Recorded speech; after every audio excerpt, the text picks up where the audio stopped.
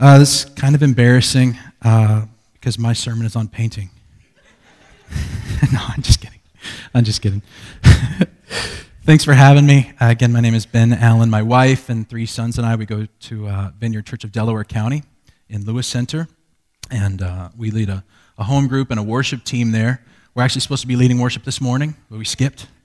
I'm just kidding. Wouldn't that be awesome? They're just like looking around like, I guess somebody sing. No, this is an off week. We're just super happy to be here. We love when we can come down and visit with you guys. We go way back with you. As Adam said, we went to youth group in this building like 30 years ago. I think I got in trouble with that pastor probably once or twice 30 years ago. Pastor Scott's here. Good morning. And Linda, good morning. And so this is part of my heritage. I'm super happy to be here. I'm grateful to Adam for having me. Thanks, Pastor Adam. Thanks for helping me fulfill my dream to be in a boy band. The mic. If it's Facebook, if you see me on Facebook Live, I'm young and handsome. It's just the camera that's adding the weight, and the years, and the slowness. But I'm super honored to be here. I really am.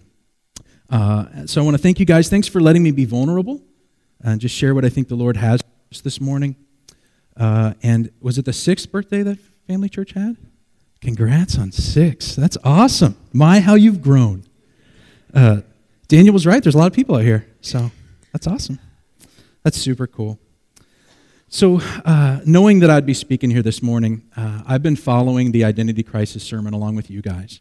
So I've listened to the sermons. I've listened to Pastor Adam as he shared about those common fears that we all struggle with along a book series by Chris McAllister, and how when we hang on to those fears, meaning we don't surrender those fears to Christ and have His Holy Spirit change us, we seem to operate in an identity outside of Christ.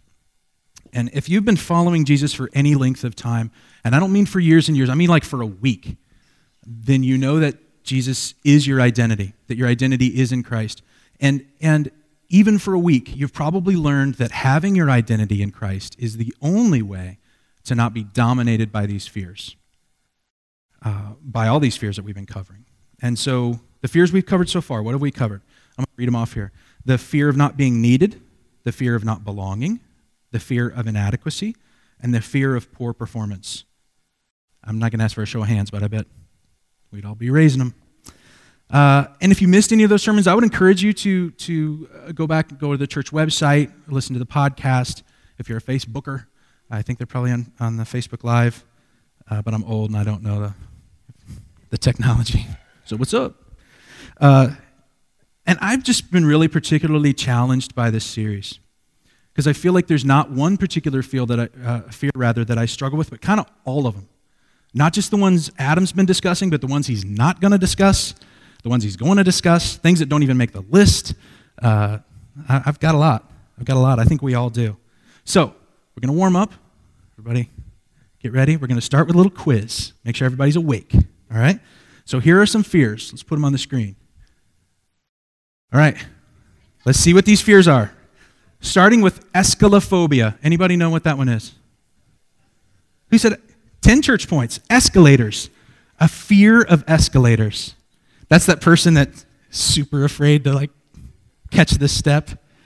Yeah, that's a pretty reasonable one sometimes. How about aquaphobia? Water, that's an easy one. But it's got a sister fear, pagophobia. Anybody know this one? Fear of what?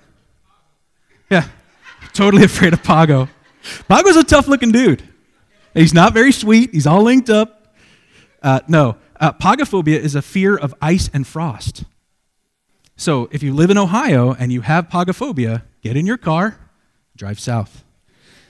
You're in the wrong place if you have pagophobia. Let's see. Oh, this is my new favorite. I just learned about this one. Cetophobia. 100 church points if you can get cetophobia. And you can claim those in the church gift shop. I'm just kidding. There is no church gift shop. And there aren't any church points, but it sounds cool, doesn't it? 100 church points. Cetophobia. Anybody? Fear of whales. Dead serious. And we don't want to laugh at someone else's fear. I mean, it's a legitimate fear, but I was just thinking, does anybody really get tired on a Sunday afternoon, lay on the couch, and start watching golf? where they're talking really quiet like this. He's approaching the 10th grain, right? And you're kind of almost out, right? And you hear the blimp hovering above, the birds are chirping. Imagine you have cetophobia, commercial break, Pacific Life commercial, a whale breaches out of the water. Imagine how terrifying that would be. Have you seen those commercials? Oh, if you have cetophobia, I imagine golf is the worst thing to watch. All right, we got more. Trypanophobia. Anybody? Needles, 50 church points. I think that's a reasonable fear. I really do. I don't like needles. I don't like injections. How about the last one? Arachnophobia. Spiders, yeah. And I have it, and if you don't have it, just watch the movie of the same name. And then you can get it too. I get chills when I think about that movie. So some of these fears that I listed might be considered irrational fears, but I would argue that all fears are both rational and irrational. Meaning, they're rational in regards to the fact that maybe you've had a traumatic experience or a really bad memory, and so you associate that with that fear. Maybe you're just wired that way. So all fears are kind of rational. So I don't want to poke fun at any of those people that have those, and I have some of those. At the same time, all fears are kind of also irrational, because if Christ is at the center of who we are, he's got it all. He's got everything under control. And there isn't anything that has happened or will happen or even can happen that he isn't in control of, that he isn't allowing to happen. So he's got this. And if we can remember that, if we can just remember whose we are, then we don't need to let fears dominate who we are. Amen? So for those of us who have accepted Jesus' gift of salvation, we're looking for him to be in control of our lives. If we could just remember that, no need for this sermon series. Sermon on painting. But unfortunately, there are lots of fears that we allow to shape our identity and shape it outside of Christ. So today I'm going to cover one that I think we can all very easily relate to, the fear of a bad outcome.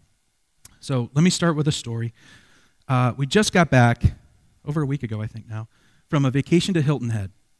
We went on a vacation with my in-laws, our extended family. They're super generous, and they treated us. They put us in this really awesome resort. Has anybody been to Hilton Head?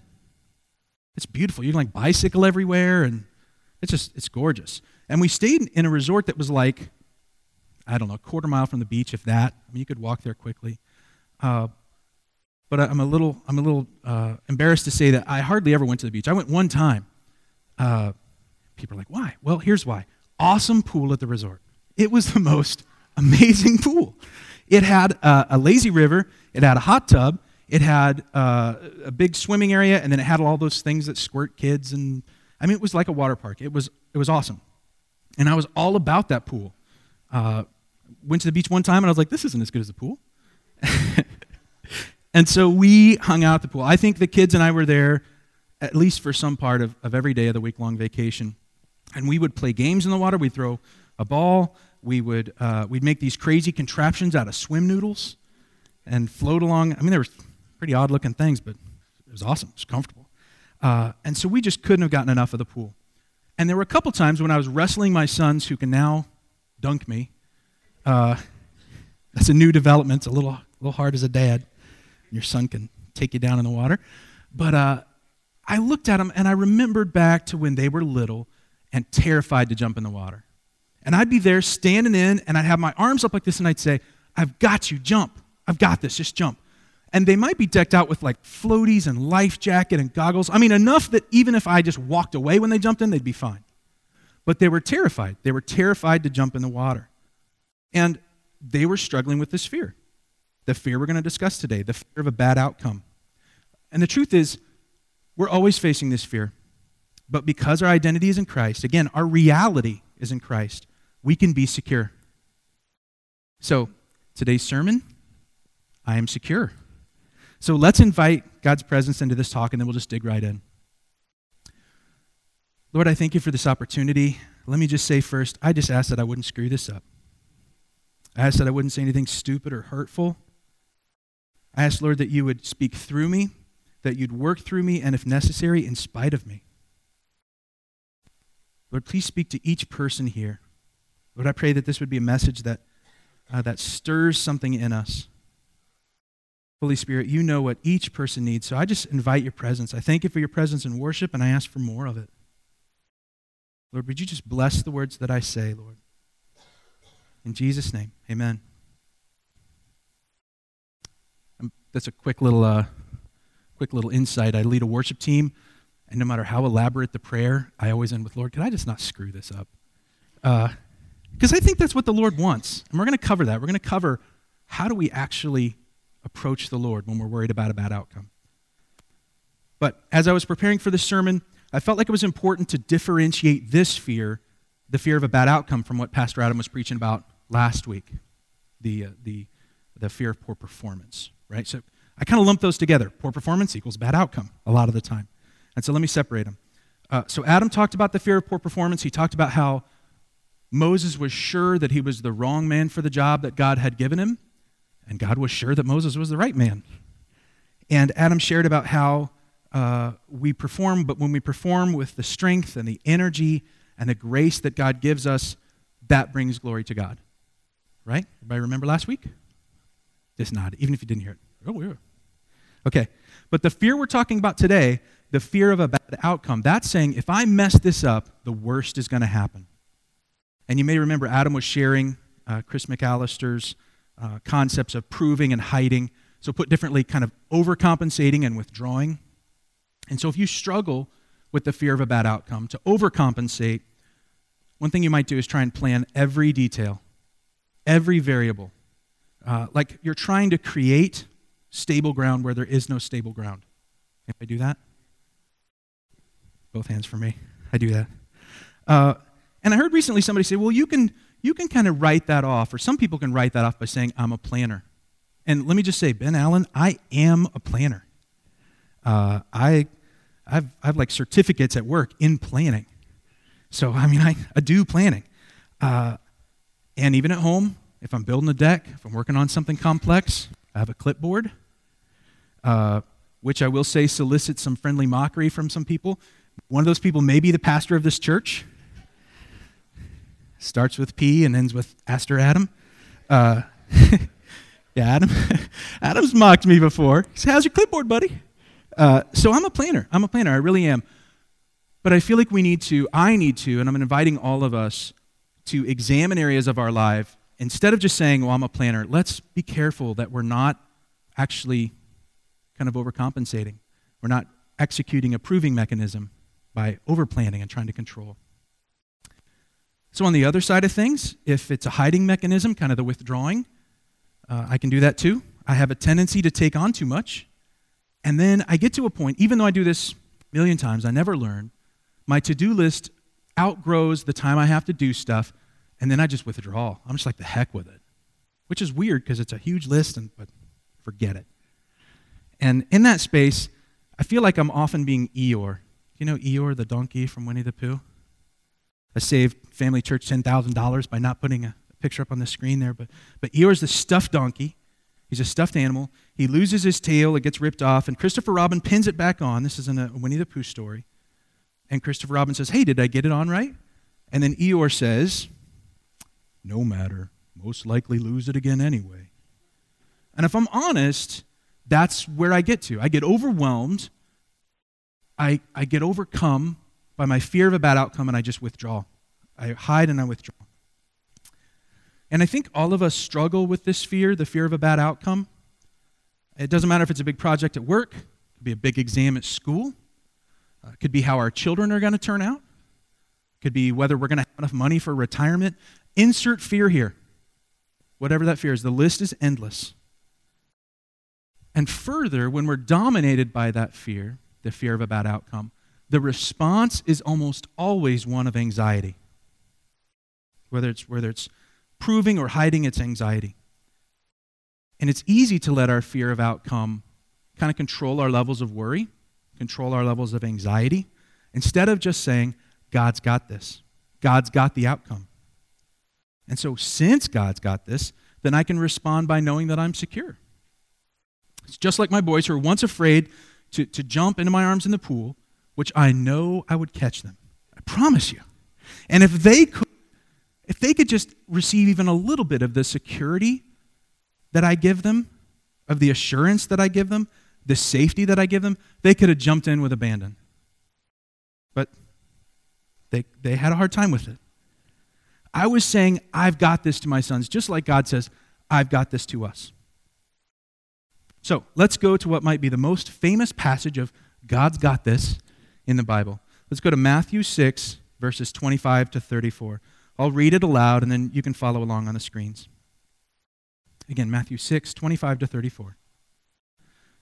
That is why I tell you not to worry about everyday life, whether you have enough food and drink or enough clothes to wear. Isn't life more than food, and your body more than clothing? Look at the birds. They don't plant or harvest or store food in barns, for your heavenly Father feeds them. And aren't you far more valuable to him than they are? Can all your worries add a single moment to your life? And why worry about your clothing?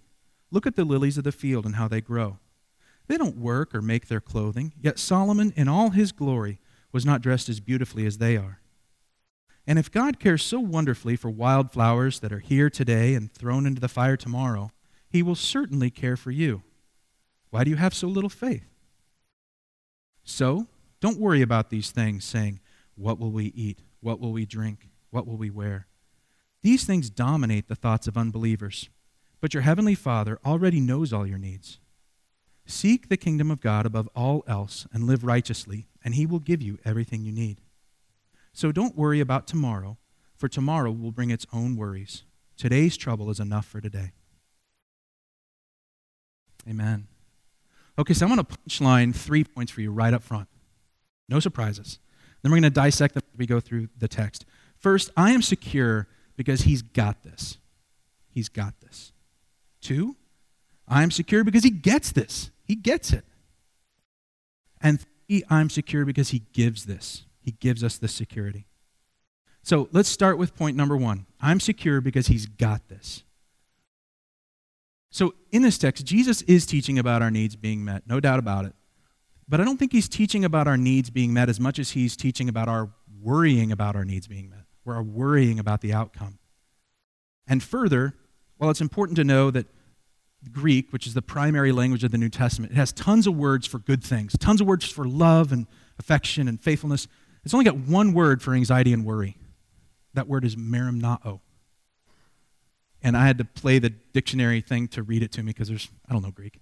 But I found it interesting. There's one word for anxiety and worry. And I think someone told me, I think there's something profound in that. Because I think the Lord wants us to treat all anxiety and all worry one way and just give it to him, big or small. I tend to agree. And it is true that Jesus is promising to give us everything we need as we seek the kingdom of God above all else, in verse 33. But the main point that Jesus is driving is that we need not worry. We're secure because he's got this. And that's why Jesus says, that is why I tell you not to worry about everyday life. And can all your worries add a single moment to your life? Medically speaking, we know that anxiety does shorten lifespan. I just want to read something to you. This is a recent study.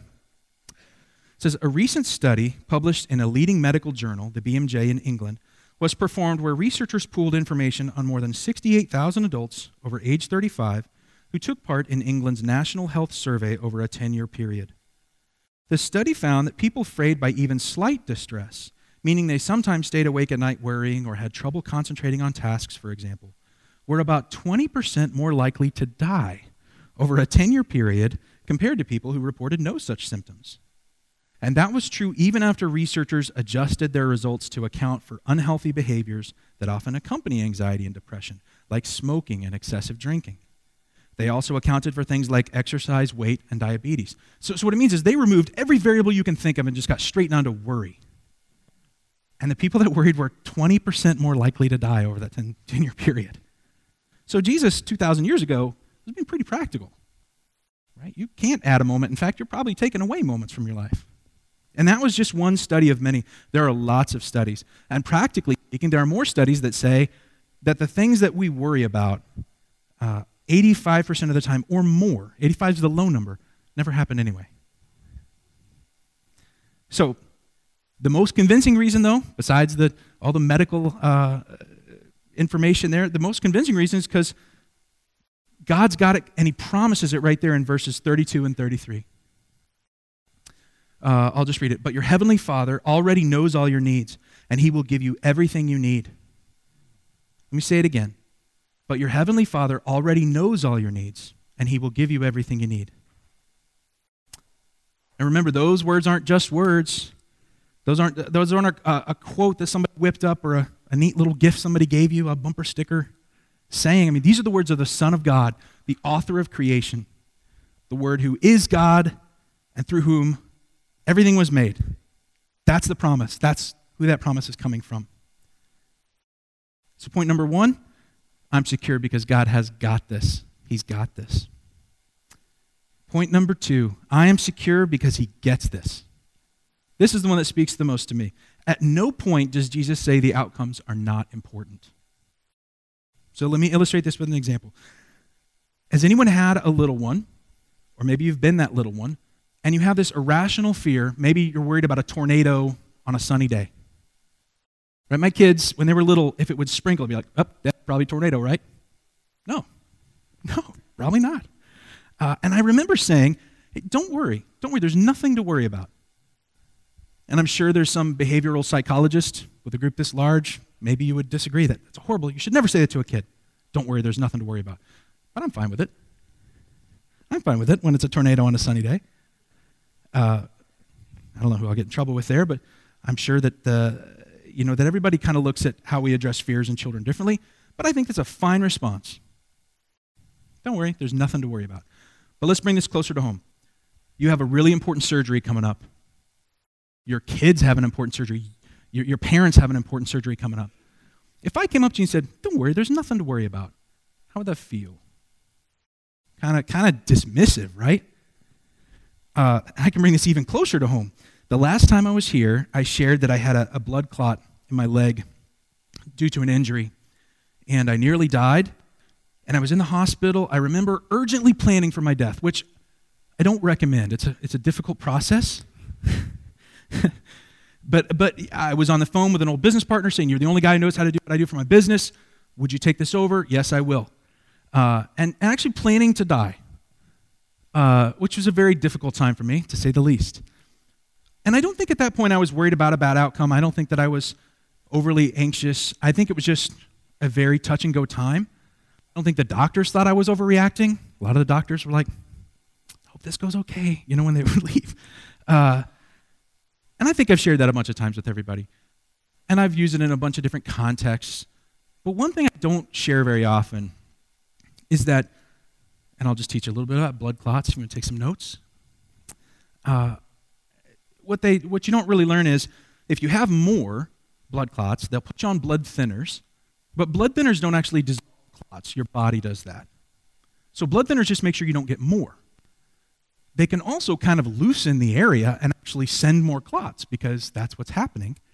And when they had scanned my leg, it was like one giant clot all the way down. And so when they sent me home, I got to wear medical bracelets. But there was this time where they were kind to say, you're not out of the woods. So there was like a 3 or so month period. 3 was like 90 days was the big mark. It was 3 to 6, but the 90-day mark was, okay, you're not going to now die at any time. But I walked out of the hospital being told that. Hey, just so you know, you got a lot more. We've done everything we can do to control it. We don't think it makes sense to go in and operate based on where they couldn't pull it based on what it was or where it was. That part I don't understand. But I went home worried. And I stayed worried. And I was anxious. And if you'd have come up to me and said, don't worry, there's nothing to worry about, we might not be friends. I would have a really hard time with that. I would be offended. I wouldn't just feel like you were being dismissive. I would feel offended because I'd feel like you weren't even considering this situation. But Jesus, he does consider the situation. That's what he's doing. He picked very real needs and very real worries to drive this point home. And you might know in this text that Jesus is speaking in the Sermon on the Mount. That's where this is coming from. This is a sermon that Jesus gave to a lot of his followers on a mountainside. And some people misunderstand that it wasn't just his 12 disciples. They were his followers, so it wasn't a random crowd. There were people following Jesus. But from what we learned from the chapter before, in chapter 4, The crowds are made up of large crowds from Galilee, the Decapolis, Jerusalem, Judea, and the region across the Jordan. This is a big crowd. And so Jesus picked very real worries in the Sermon on the Mount because these words would have spoken to everybody in the crowd. And I don't think he was being flowery and poetic. Right? I don't think he was bumper sticker in this thing. I don't think he was saying, consider the lilies, consider the birds. I think he was saying, check out those flowers. They're not worried about how they're clothed. Hey, check out those birds. Right? They don't sow or reap. I think it was just a very practical statement. They're on a mountainside. And I think it's also fair, if I can make one more leap, I think that it's fair that he's talking about all worries, not just particular ones, not just food and clothing. And I think we can see that in verse 34. It says, don't worry about tomorrow, for tomorrow will bring its own worries. Today's trouble is enough for today. Jesus doesn't say the outcomes don't matter. He's acknowledging today's trouble's enough. It's enough before you start worrying about a future outcome. No matter what that outcome might be, no matter what that turnout might be, today's enough. So, point 1, we can be secure because he's got this. Point 2, we can be secure because he gets this. He gets it. Point 3, and I want to hover on this one for a little while if we can. Point 3 is we can be secure because he gives this.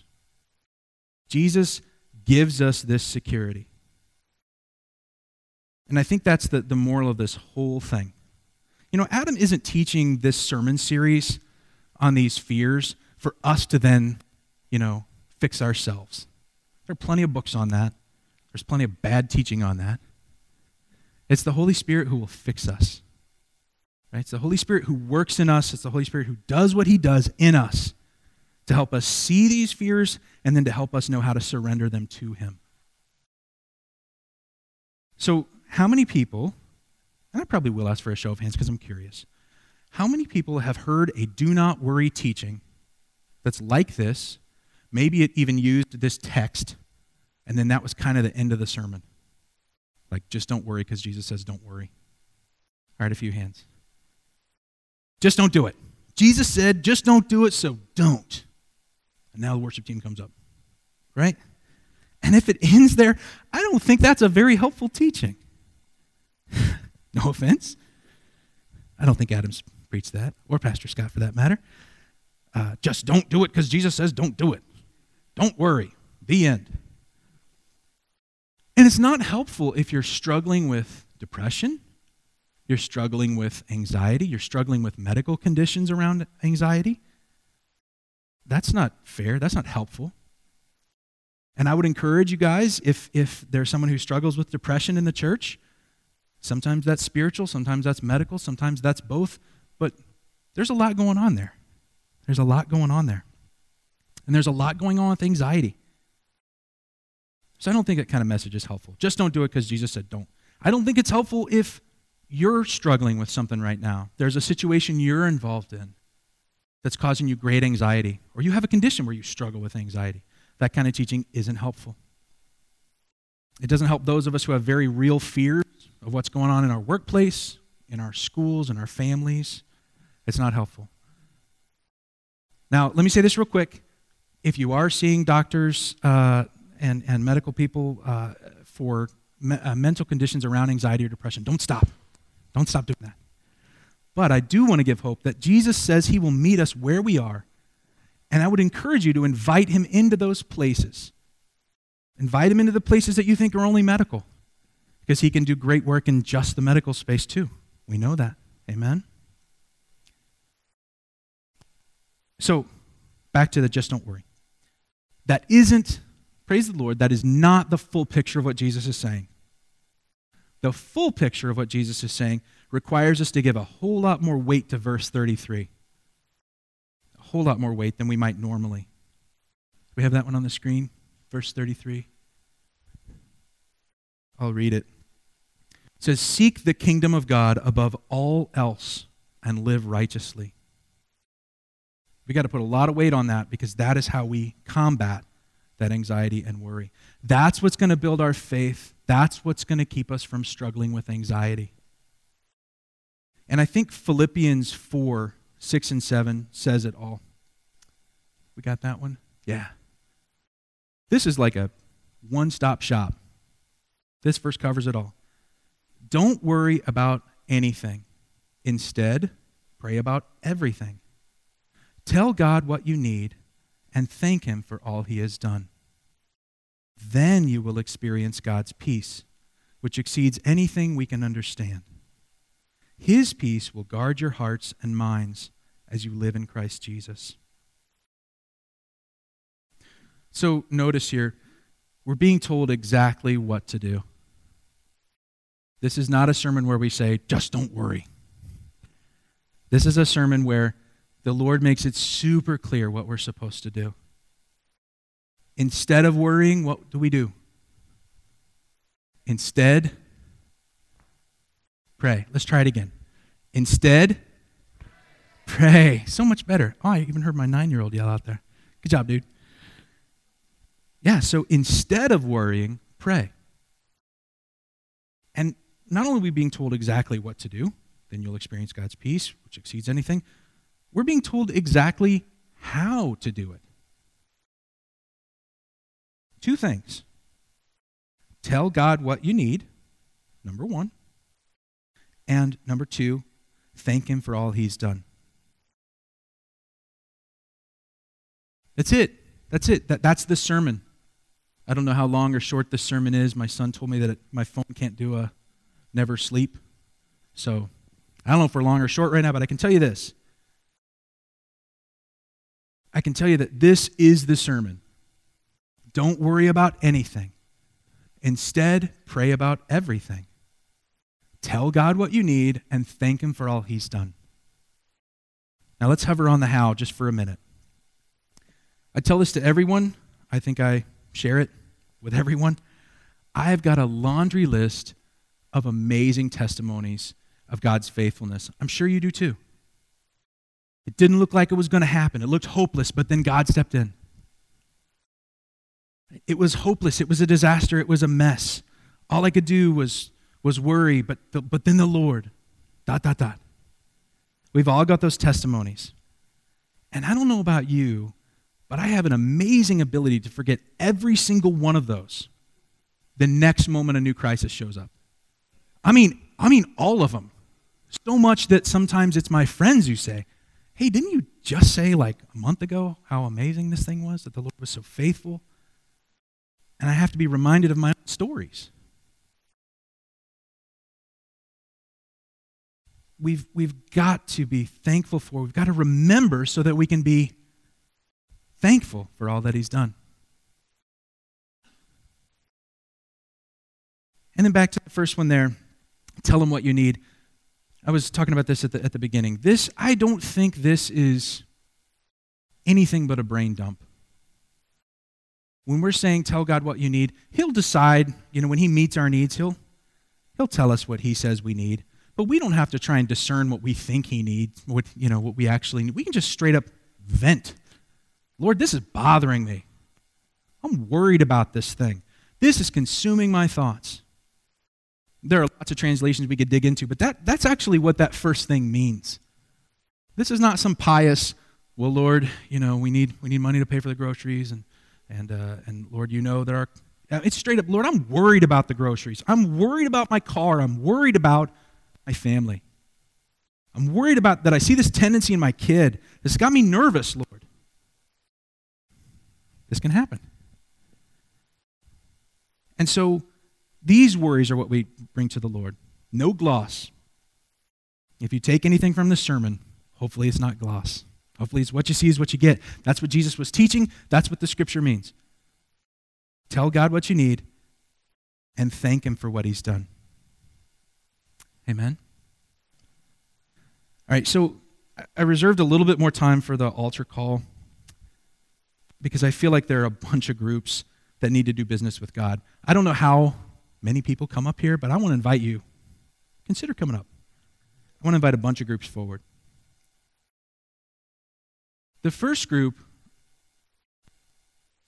would be the group of folks that they're not sure if they can say that they're secure. Like, I'm not sure if I can say I'm secure in Christ because I'm not really sure where I stand with him. You haven't taken that first step to jump in the pool. You feel like it's tugging on you. You feel like the Lord's tugging and saying, come on, jump in. But you haven't taken that step.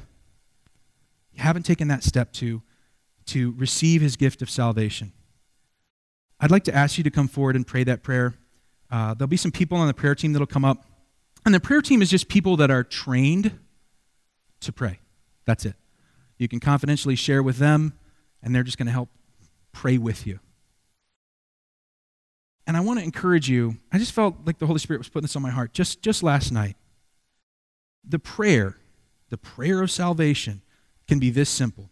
God, I've got a lot of questions, and I'm not sure exactly how to do this, but as much as I can, I say that I believe in you. I want to put my trust in you. I know that I need you. That is an authentic prayer of salvation.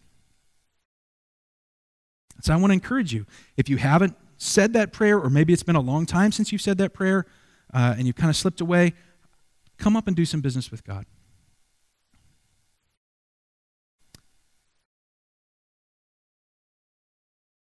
I feel like also, I might go off the script just a little bit here, and I think this is a bigger group, but I want to encourage you, if you struggle with anxiety, if you have a situation in your life that is really bothering you, I would like to ask you to come up for prayer. Yeah, sorry. Worship team, come on up. I'm sure that was in my notes somewhere. But listen, I really feel like that the Lord wants to do something this morning. If you're struggling with anxiety, if you're struggling with a situation that's got you kind of in knots, I feel like the Lord wants you to trade that, to follow the Philippians verse, to trade that worry, that anxiety, to tell him what you need, thank him for what he's done, and trade that for the peace that he gives. Come and make that trade. And then last, I feel like, we serve a God who heals, right? And he delivers. And since that's who we serve, if you have any need, whether it's health, whether it's emotional, it doesn't matter what it is, I'd encourage you to come up and get prayer. The most important part of the church service is this part. This is where we're going to respond to what God might be doing in our hearts. That's what I prayed for in the beginning. I was asking, Lord, would you speak to people right here? And if that happened and you have something to deliver to them, to give to them, to trade with them, I'd ask you to come on up. We're just going to sing this last worship song, and then I think Andrew will come up and close the service. Amen? All right, thanks.